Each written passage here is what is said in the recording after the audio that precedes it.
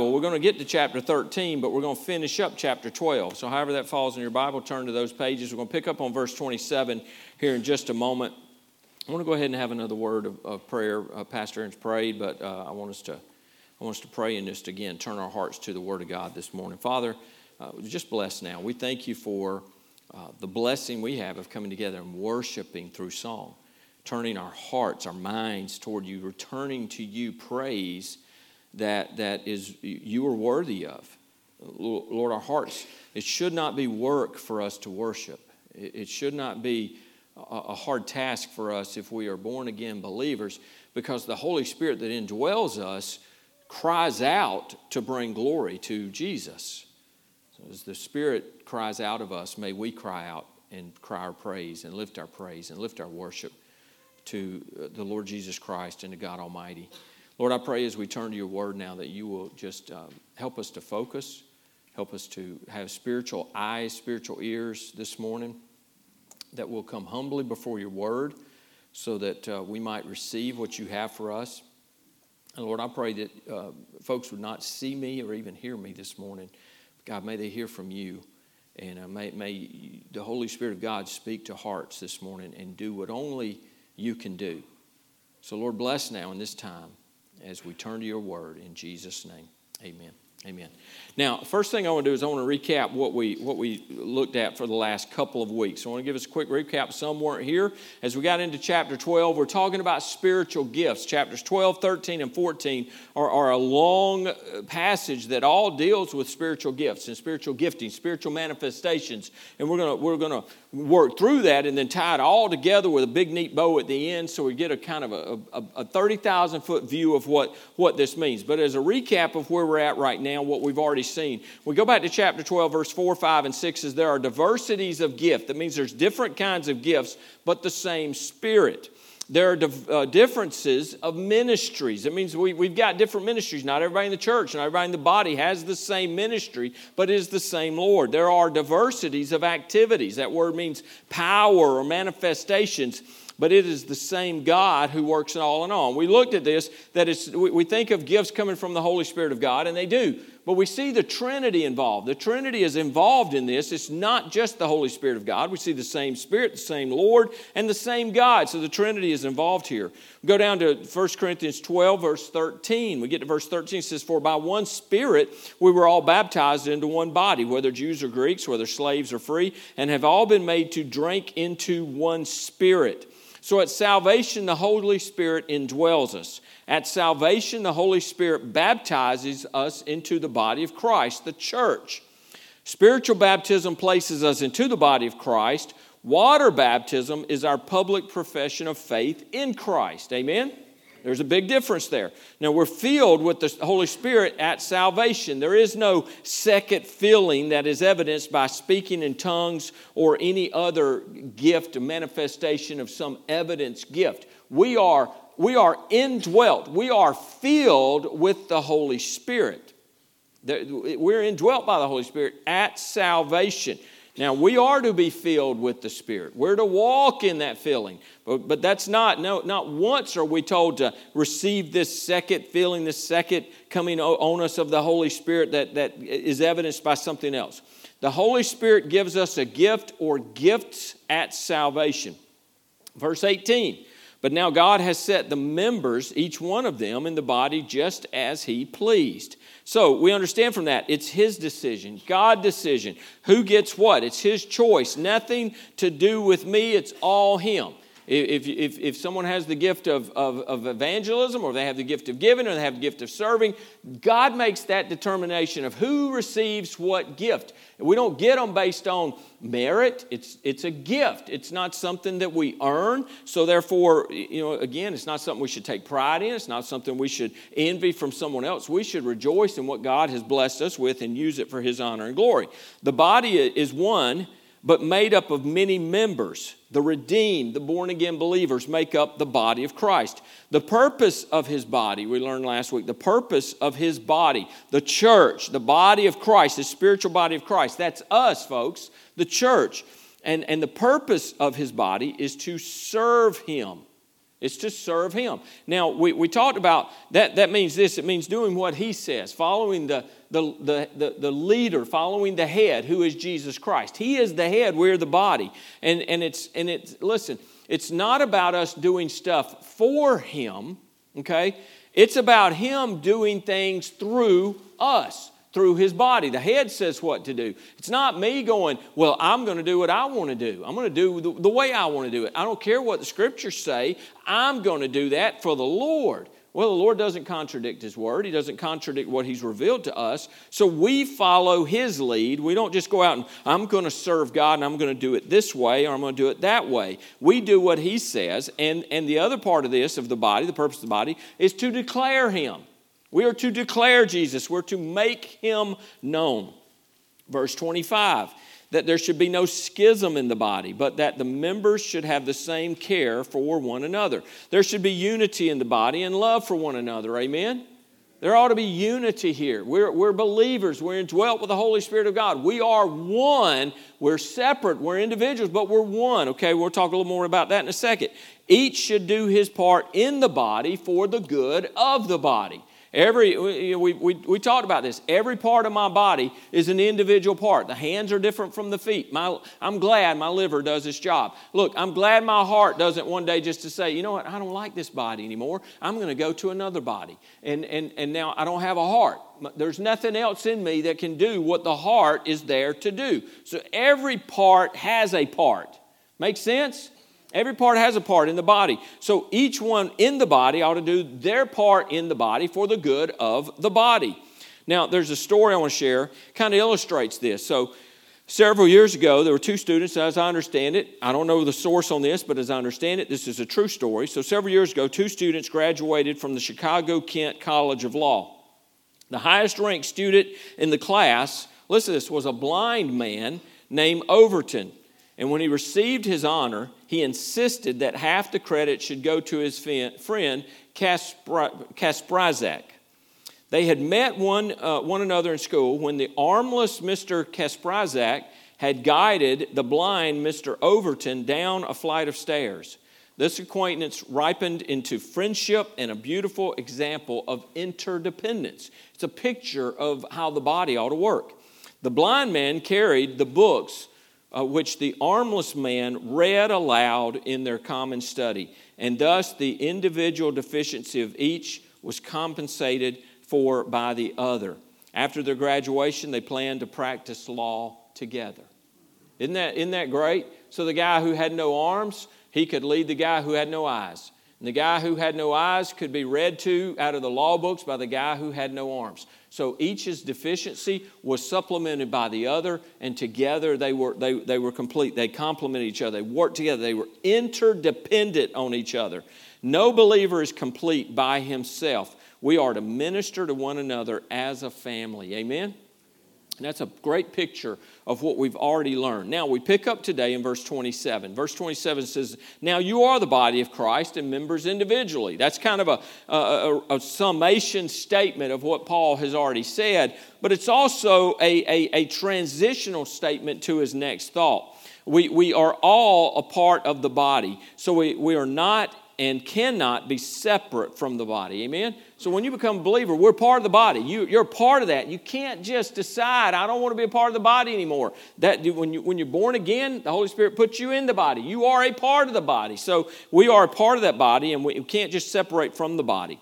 And we are, and Paul says, and members individually. We, that's me, that's you, that's each believer. We have our part to play in the body. We have our individual responsibility as members. Each one has a role to play. At salvation, we stop being individuals outside the body of Christ, and now we are individuals within His body. We have a job in His body. It's given to us by Him, and we do it, or it doesn't get done. You know, sometimes we think, well, if I don't do it, somebody else will pick up the slack. Well, there's a reason you're in the body. There's a reason God's given you the gifting He's given you, the talents He's given you, the abilities He's given you, the experiences of life that He's given you. All of those things God has worked together, and He's placed you in the body, and there's a job for you to do in the body. And if you decide, well, I'm not going to do it, and somebody else will do it. Well, somebody else may try, but the fact is, there are things you can do that I can't do. There may be something I can do that you can't do or you can't do as well. That's the way this thing works. And you think about it. My hand can speak, right?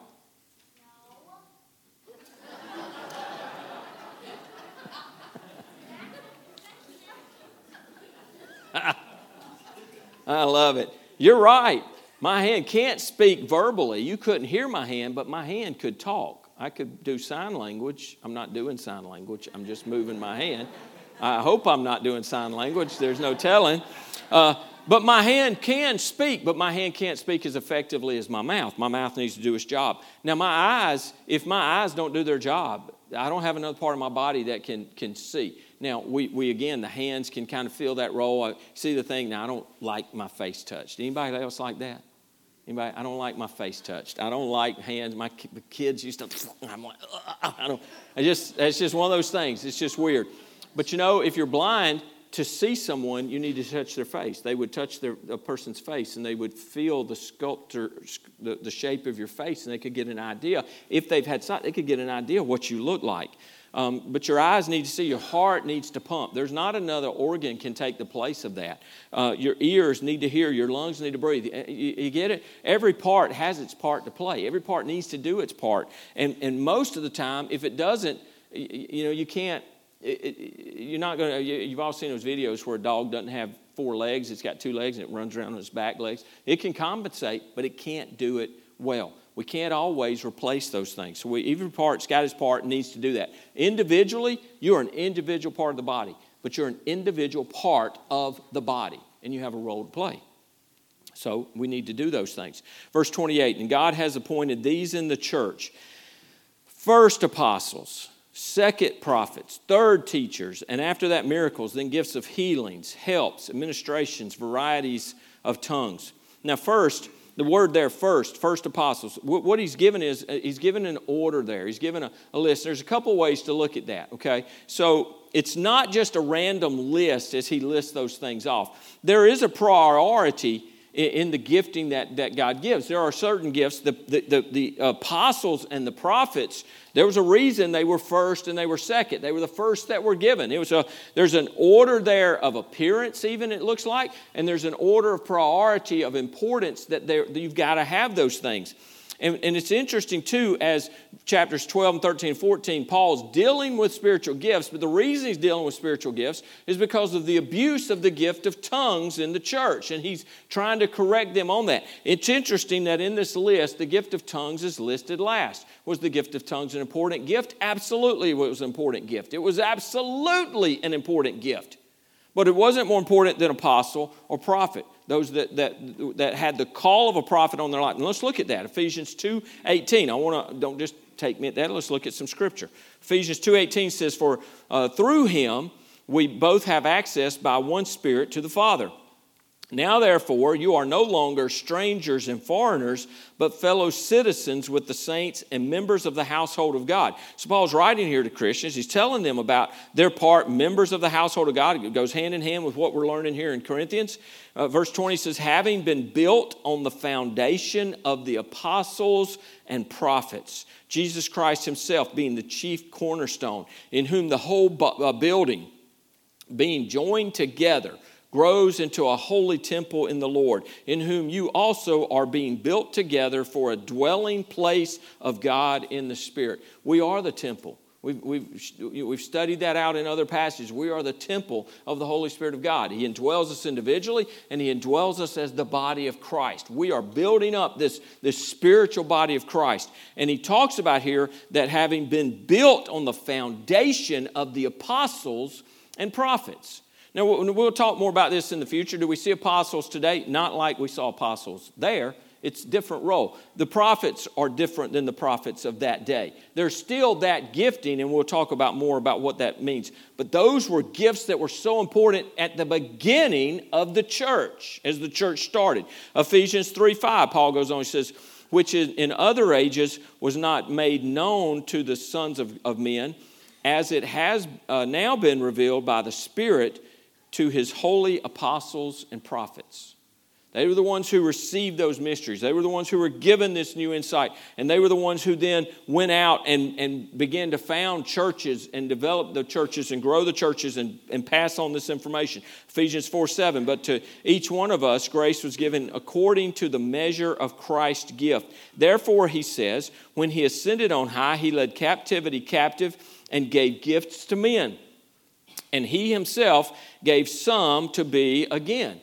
It's interesting, if these were random orders, if this was just a listing of throwing out some gifts and some things, we would expect to see that randomly mentioned in Scripture. But we don't see that. It says here in verse 11, chapter 4, verse 11, and he himself gave some to be apostles, and some prophets, and some evangelists, and some pastors and teachers, for the equipping of the saints, for the work of ministry, for the edifying of the body of Christ. Again, there's an order to that, and it was in founding the church and getting the church established, this new thing that was there in the New Testament church. Now, I want you to notice something in the Scriptures. We, in our English language, we add punctuation often that is not there in the Greek.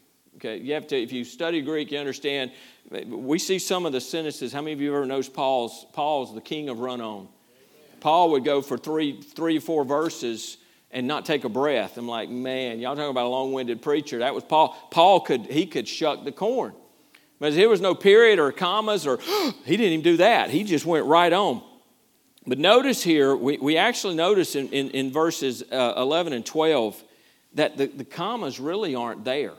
So when we read this, we read it more like this. And he himself gave some to be apostles, and some prophets, and some evangelists, and some pastors and teachers for the equipping of the saints, for the work of ministry, for the edifying of the body of Christ. These are not separate individual thoughts. And what he's saying, there's not three jobs there, that he gives some of these roles for the equipping of the saints, and for the work of ministry, and for the edifying of the body of Christ. Look, he gives the gifts as a whole. He gives the gifts that he gives and puts people in the places he puts them. All of this, he puts the body together for the equipping of the saints, for the work of ministry, for the edifying of the body of Christ. So my role as pastor and elders, our role is to equip the body, is to equip all of us to go do the work of the ministry for the edifying of the body of Christ. It's not for one person. It's not one person has a job that is for everybody. Listen, it's everybody's got a part in this.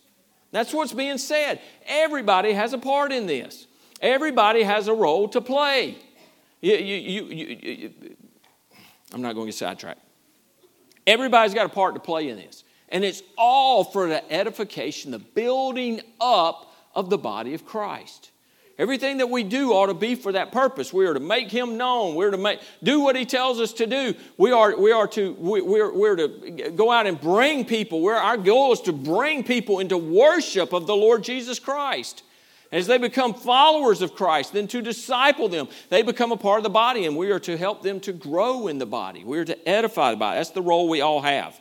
And he continues there in chapter 4 how all this works together. Verse 13, he says, till we all come to the unity of the faith and of the knowledge of the Son of God, to a perfect man, to the measure of the stature of the fullness of Christ, that we should no longer be children tossed to and fro and carried about with every wind of doctrine by the trickery of men in the cunning craftiness of deceitful plotting. Verse 15, but speaking the truth in love may grow up in all things into Him who is the head, Christ.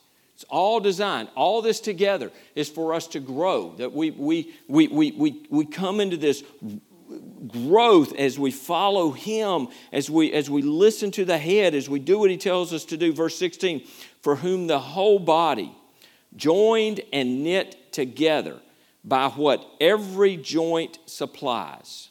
Every joint, not some joints, not some parts of the body, but by what every joint supplies, according to the effective working by which every part does its share, causes growth of the body for the edifying of itself in love. Why does God give these gifts? It is to grow His body. All of this is about the body of Christ. It's about the church. It's about the body of believers. And all of this works together. It works together as we grow and as the body is edified. And we come to verse 29. He says, are all apostles? He's making the point here that no one gift. Everyone doesn't have one gift, and no one person has every gift. Are all apostles? Are all prophets? Are all teachers? Are all workers of miracles? Do all have gifts of healings? Do all speak with tongues? Do all interpret? Here again, this is a refuting to the fact that there's not an evidence gift of your salvation. You don't prove that you're saved by speaking in tongues. That's not an evidence. Not everyone speaks in tongues. Everyone would have to speak in tongues to prove that if it was an evidence gift. Do all speak with tongues? Do all interpret? These are rhetorical questions right here. Paul's not even looking for an answer. It's rhetorical. The answer is obviously no. Not everybody has these gifts. And then verse 31, he says, but earnestly desire the best gifts, and yet I show you a more excellent way. Now, it seems strange that Paul spent the entire chapter saying here that you have nothing to do with the gift that you're given. God determines what your gift is. He determines where you're called, where He places you, all of that stuff in the body. And then we come to verse 31. He says, but earnestly desire the best gifts. Doesn't that seem strange? Well, it's kind of like the verses we read earlier that said, all things are lawful for me. Now, this isn't a quote from them, but when we read this, as I've studied it and what I find in this is what I think Paul is doing right here. He's not encouraging them to desire these certain gifts that some are telling them they should. You desire these gifts, you desire that gift. That's not what he's not telling them to covet for a gifting that someone else has, because again, it doesn't matter we covet it or not. God determines what gifts we have. Amen. He's already decided that. So it's not our place to pursue those things or to think that way. So what I think Paul's doing right here is he's actually chastising them, because that is what they were doing. They were desiring the best gifts. They were desiring certain gifts that they thought would bring them prominence or get attention upon them. And he's chastising them here. And so he's saying that's what you're doing. You're coveting these other gifts, especially in the church at Corinth, the gift of tongues. They were desiring that. They were pursuing that. That's God's decision. But he says now, and some would say, well, then, what does that mean when you get to 1 Corinthians 14:1? 1 Corinthians 14:1 says this, pursue love and desire spiritual gifts. How many of your scripture says, flip over there, turn to chapter 14 and read that. Do you see that? It says, does it say spiritual gifts there? Raise your hand if it says spiritual gifts. How many of your Bible gifts is italicized? You know what that means when the words are italicized, right? The word's not there. Okay, the word gifts is not there. So when you go back and look at that, what you have to look at, and it's just like chapter 12, verse 1. Because when Paul says in chapter 12, verse 1, he says, now concerning spiritual, the word gifts isn't there. What he's saying is, now concerning spiritual manifestations, the spiritual, the things that God is working. That's really what he's saying here. It's not linked just to the gifts. What did he say in those verses of there are diversities of gifts, there's differences of ministries, there's diversities of activities. Those are the power manifestations that God brings. He gives you a gift and His power manifests it through the ministry He's called you to. Okay, and it may look different for you, the same gift, than it would look with someone else in a different ministry in a different place. Okay, so what he's saying here, he says pursue love and desire the spiritual. Desire the spiritual manifestation, the spiritual growth, the spiritual things. Desire those things, but especially that you may prophesy. Now, here's the deal. He says pursue love, desire the spiritual, the things, what God has for you, what He can do with you, what He can do through you. Desire those things. We should desire the spiritual in our life. Amen? I mean, we should want what God wants for us. We should pursue all that God has for us. Go after the spiritual. Seek it. Pursue it through His Word, through prayer, through serving, through ministry, through helping others, whatever. Pursue that. Just pursue the spiritual. Seek it. But he said, pursue prophecy. Now, what is prophecy? He's not necessarily talking about the gift of prophecy. He's not saying here, because he's already made it very clear, the Lord determines who gets what. He gives that. He's not saying pursue the spiritual gift of prophecy. What he's saying is, but especially that you may prophesy, that you may preach, that you may teach, that you may proclaim Christ. What is today? Well, especially today. What is the prophesying was speaking truth. It was speaking the Word of God. It was speaking truths of God then and now. Now, there were those who had the gift as a prophet. There were those who were prophets. There's difference there. There are prophets. There are those who have the gift of prophecy. We can all, listen, we can all prophesy. We can all prophesy. Now, I'm not saying that everybody in here is to go be a pastor in a church. Scripture contradicts that. There are positions that are, today, this is a big discussion. There are positions that are different from women than there are men. Do y'all understand the Levites in the Old Testament were the only ones who could lead the worship? Was that discriminatory? No, it was God's plan. It didn't make the other 11 tribes inferior to the Levites. That was the plan God had for them. And that's the way God has set it up when it comes to preaching roles and certain things. But when we talk about prophesying, we're talking about preaching. We're talking about sharing Christ. We're talking about proclaiming truth of the Word of God. And we can all do that in some way, shape, or form. Amen? We can have spiritual conversations with folks we run into. You can teach Sunday school. Miss Benna, in her class over here, she's prophesying. She's standing and speaking truth to her class. Amen? Okay. And what Paul's saying, pursue love and desire the spiritual things, but especially that we prophesy. So what he comes to then, he says, now I'll show you a more excellent way. And we turn the page to chapter 13. And it's the love chapter. And we all know 1 Corinthians 13. It's the Valentine's chapter. And Pastor Aaron did a great job a few weeks ago explaining that. Look, this isn't just a marriage. It's not even a marriage chapter. Now, everything that is in this chapter applies to marriage as believers, but this applies to believers. It applies to us in the way that we love. And so Paul is now he's going to show them a more excellent way as we come to the love chapter here in chapter 13. Now, G. Campbell Morgan wrote, he said this, he said that examining this chapter is like dissecting a flower to understand it. If you tear it apart too much, you lose the beauty. So it's a beautiful chapter. Alan Redpath said, one can get a spiritual suntan from the warmth of this chapter. It's a great chapter. And so we're going to walk through this. I'm not going to rehearse everything that Pastor Aaron preached. I'll hit on that in just a little bit. But I want you to look at the first 3 verses. We're going to highlight those this morning. So the first 3 verses here in chapter 13 says, though I speak with the tongues of men and angels, but have not love, I have become sounding brass or a clanging cymbal. I never gave you all a title, did I? Who's like, I want the title. I need to put that down. Here's the title, if you want a title. Okay?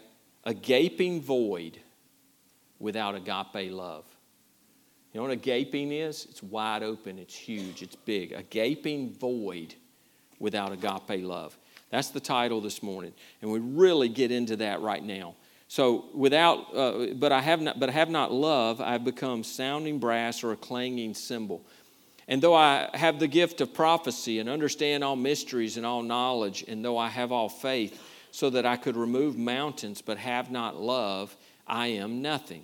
And though I bestow all my goods to feed the poor, and though I give my body to be burned and have not love, it profits me nothing. Now we're going to focus on this agape love.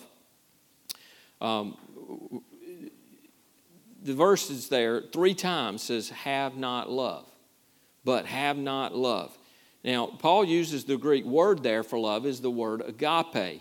Now, in ancient Greek, they had 4 different words that were translated love. Now, it gives you an idea of how our English language a lot of times is inferior because we have a word love. And that word love could be marriage love. It could be brotherly love. It can be family love. It could be God love, godly love, spiritual love, okay? And we use the word love. So we have to know the context. We have to know the reason they're saying it. We've got to understand all that to know what it means. The Greek had these different words that explained it. So there are 4 words. The first was eros. And as you might guess from the word itself, that's the word for erotic love. It refers to sexual love. Then there's storge, and it refers to family love, the kind of love that's between a parent and a child or between family members in general. Then it's philia, and that speaks of a brotherly love. Y'all know that. Phileo, right? Philadelphia. brotherly love. The city of brotherly love, Philadelphia, comes from Philia, and it speaks of brotherly kindness and affection. It is the love of deep friendship and partnership. It might be described as the highest love of which a man, or that man without God's help, is capable of. It's the highest form of love that we can have outside of without God. And then there is this word agape. And it's, most today call agape love God's love. So I want to look at that. I want us to talk about what is agape love. What does this love look like? That if I don't have this, if you have not this, if you have not love, you have not this, then we're nothing or whatever. So agape is this. It is a love that loves without changing. It is a self-giving love that gives without demanding or expecting repayment. It is a love so great that it can be given to the unlovable and unappealing. It is a love that loves even when it is rejected. Agape love gives and loves because it wants to. It does not demand or expect repayment for the love giving. It gives because it loves. It does not love to receive, okay? Alan Redpath, he says that we get the English word agony from this word agape. Agony, agape. You can hear it and see the similarities there. But he says it's because it means the actual absorption of our being in one great passion. Man, when you think about God is love, and we'll talk about that, but God is love. There is a total absorption of that's who that is and who He is. He is love. But that's where that word agony, because we become focused on that. Strictly speaking, agape can't be defined as God's love because men are said to agape sin and the world.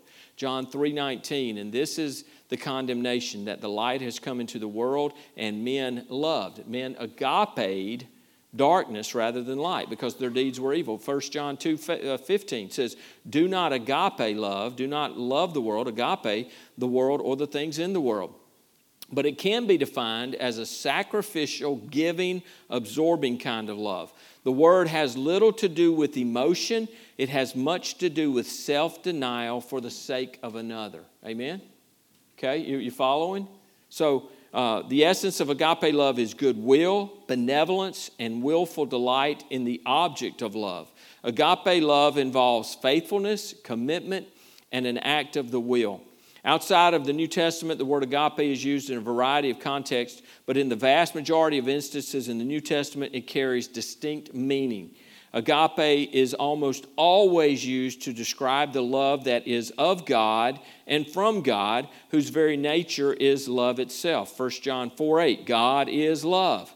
God does not merely love, God is love. You see the difference? It's not just that God does something, He expresses love. He is love. His very being is love. The type of love that characterizes God is not a sappy, sentimental feeling such as we often hear portrayed. Agape love is modeled by Christ. Agape love as modeled by Christ is not based on a feeling. Rather, it is a determined act of the will, a joyful resolve to put the welfare of others above our own. God loves because that is His nature and the expression of His being. He loves the unlovable and the unlovely, not because we deserve to be loved or because of our excellence, any excellence we possess, but because it is His nature to love, and He must be true to His nature. Agape love is always shown by what it does. You follow this? Agape love, God's love, is always shown by what it does. You know, when I was a kid, my dad would call us. My mom and dad were divorced. My dad was an alcoholic. My dad would call us, and he didn't send money. He didn't put food on the table. He didn't put clothes on our back. My dad would call us, and he'd tell us he loved us. I always thought something there doesn't fit right.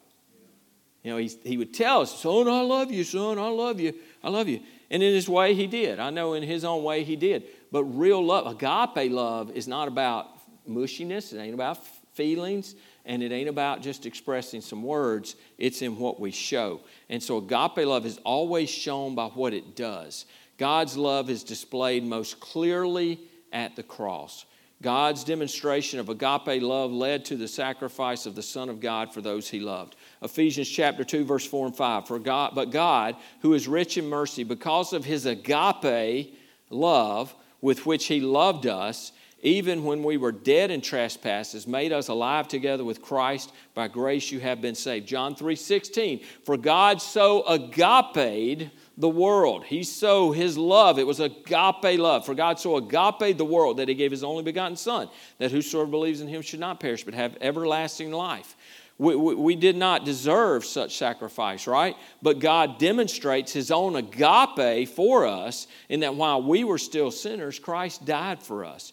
God's agape love is unmerited, gracious, and constantly seeking the benefit of the ones he loves. We are undeserving recipients of his lavish love. Amen? 1 John 3:1. Behold what manner of agape the Father has bestowed on us, that we should be called children of God. That's agape love. That's what it looks like. That's what it does. Agape love does not come naturally to us because of our fallen nature. We're incapable of such love. The closest thing we may have would be, I don't know, maybe phileo. That can be a deep, deep, deep love, but it's not agape love. It's not that. If we're to love as God loves, that's agape love. It can only come from its source.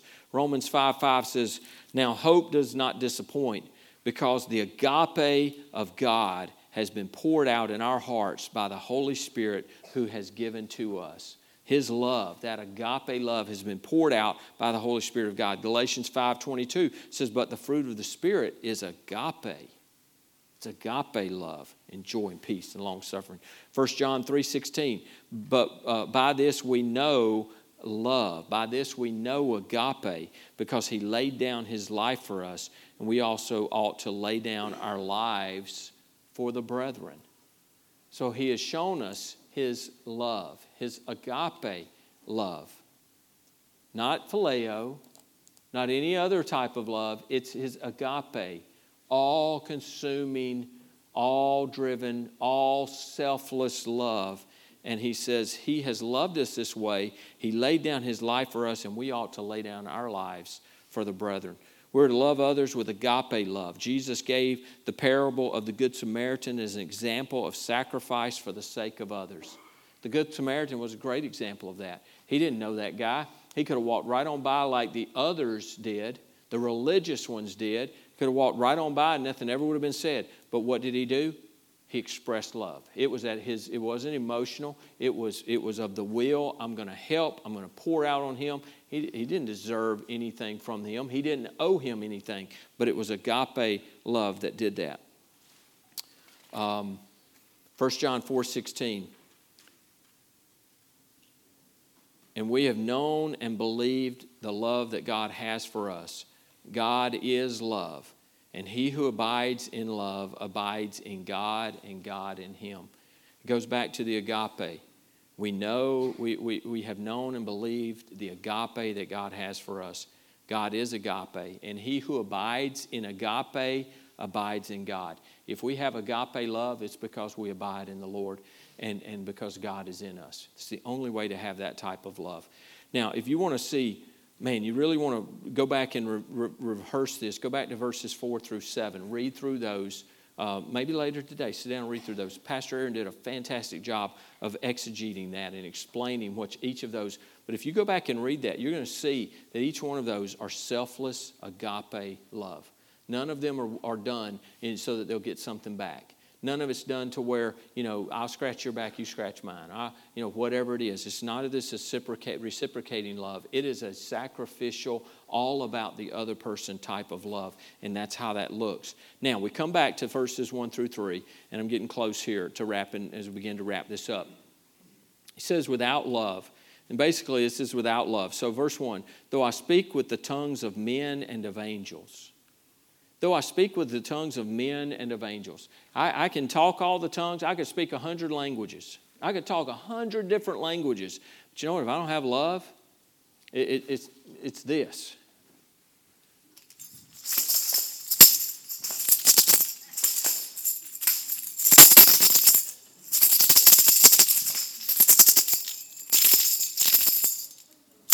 It's not like Lynn did it, which was really good. It's just a whole bunch of noise, a whole bunch of racket, a whole bunch of that. I can speak of the tongues of men and of angels. If I could speak the language of the angels, but I don't have love, it's become a sounding brass or a clanging cymbal. It's just empty noise. It's just empty noise. Quote I found this week said, people of little religion are always noisy. He who has not the love of God filling his heart is like an empty wagon coming violently down a hill. It makes a great noise because there's nothing in it. Thought of that? Man, without love, listen, if I have not love, my actions are worth nothing. Verse 2, and though I have the gift of prophecy and understand all mysteries and all knowledge, I've got all the knowledge, all the mysteries of I've got it all. It's all here in my mind. I've got this great understanding. If I have not love, and though I have all faith, now what about all faith? You know, Jesus said in Matthew 17, he was saying that just the faith of a mustard seed. If we have just the faith of a mustard seed, the smallest of seeds, man, we could move a mountain. We could speak to that mountain and move it. The problem is, if we don't have love, we'd drop it right in somebody's way, or we'd drop it right on somebody. And that's what we'd do. We'd move the mountain and drop it on somebody because we have this faith, but we have not love. And Paul says, you know, if I have not love, I am nothing. So without love, my actions are worth nothing. Without love, I am nothing. Pastor Aaron, you and the team can begin to make your way forward. Verse 3 then says, and though I bestow all my goods to feed the poor. Well, those are great sacrifice, right? Great sacrifice. If I bestow all my goods to feed the poor. That's such a more people. If somebody did that, I mean, we were looking yesterday. You came up with who's the richest person in the world. Bill Gates now, one of my favorite people. Bill Gates now is way down the list, but he's given away half his fortune. And then how much else is it? And people go, oh, Bill Gates he's just such a great guy. He's given so much money away. Listen, self-sacrifice like that doesn't mean anything. He didn't give it all away. And the Lord told the rich young ruler, he said, what must I do to inherit the kingdom of God? And he lists off some things. Oh, I've done all that since my youth. I've done that. And the Lord said, then go sell all that you have. Sell all that you have and follow me. You know what? Here's the thing about that. Even if he went and sold all that he had, if he had not love, if he sacrificed everything, it wouldn't mean a thing. Bestow all my goods to feed the poor, and though I give my body to be burned. Oh, well, that would be the ultimate. I mean, you know, in the early church, there were those who believed that if you were martyred, if you gave your life, that would cover any sin you had. I mean, it was martyrdom salvation. It was something like some religions we know of today, that if I go out and if I'm a martyr for my false faith and my false religion, then I'll go to heaven with 70 wives.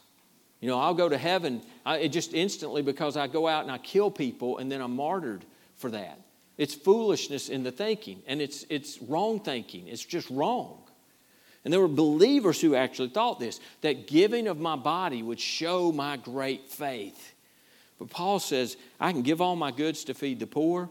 I can give my body to be burned. I can sacrifice everything. But if I have not love, it profits me nothing. It profits me nothing. Folks, without love, my actions are worth nothing. I am nothing. And the things that I do or give or whatever sacrifices I make, they profit me nothing. Now, these first 3 verses, all of the things that are listed here are good things. Paul was writing this. There weren't things that he said, these are bad things, this is not good.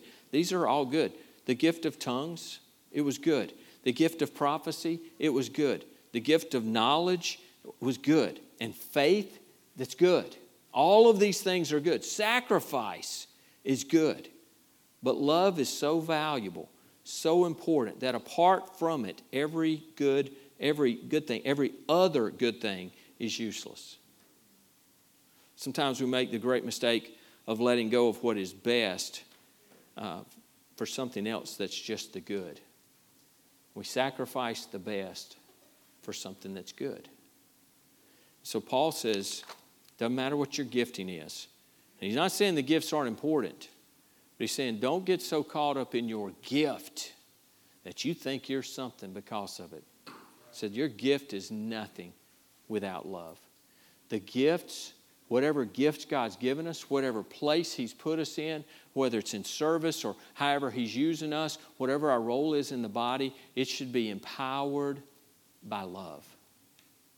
It should be driven by love. Again, not sappy love, agape love. Because then it's not about me, it's about Him. Father, thank you for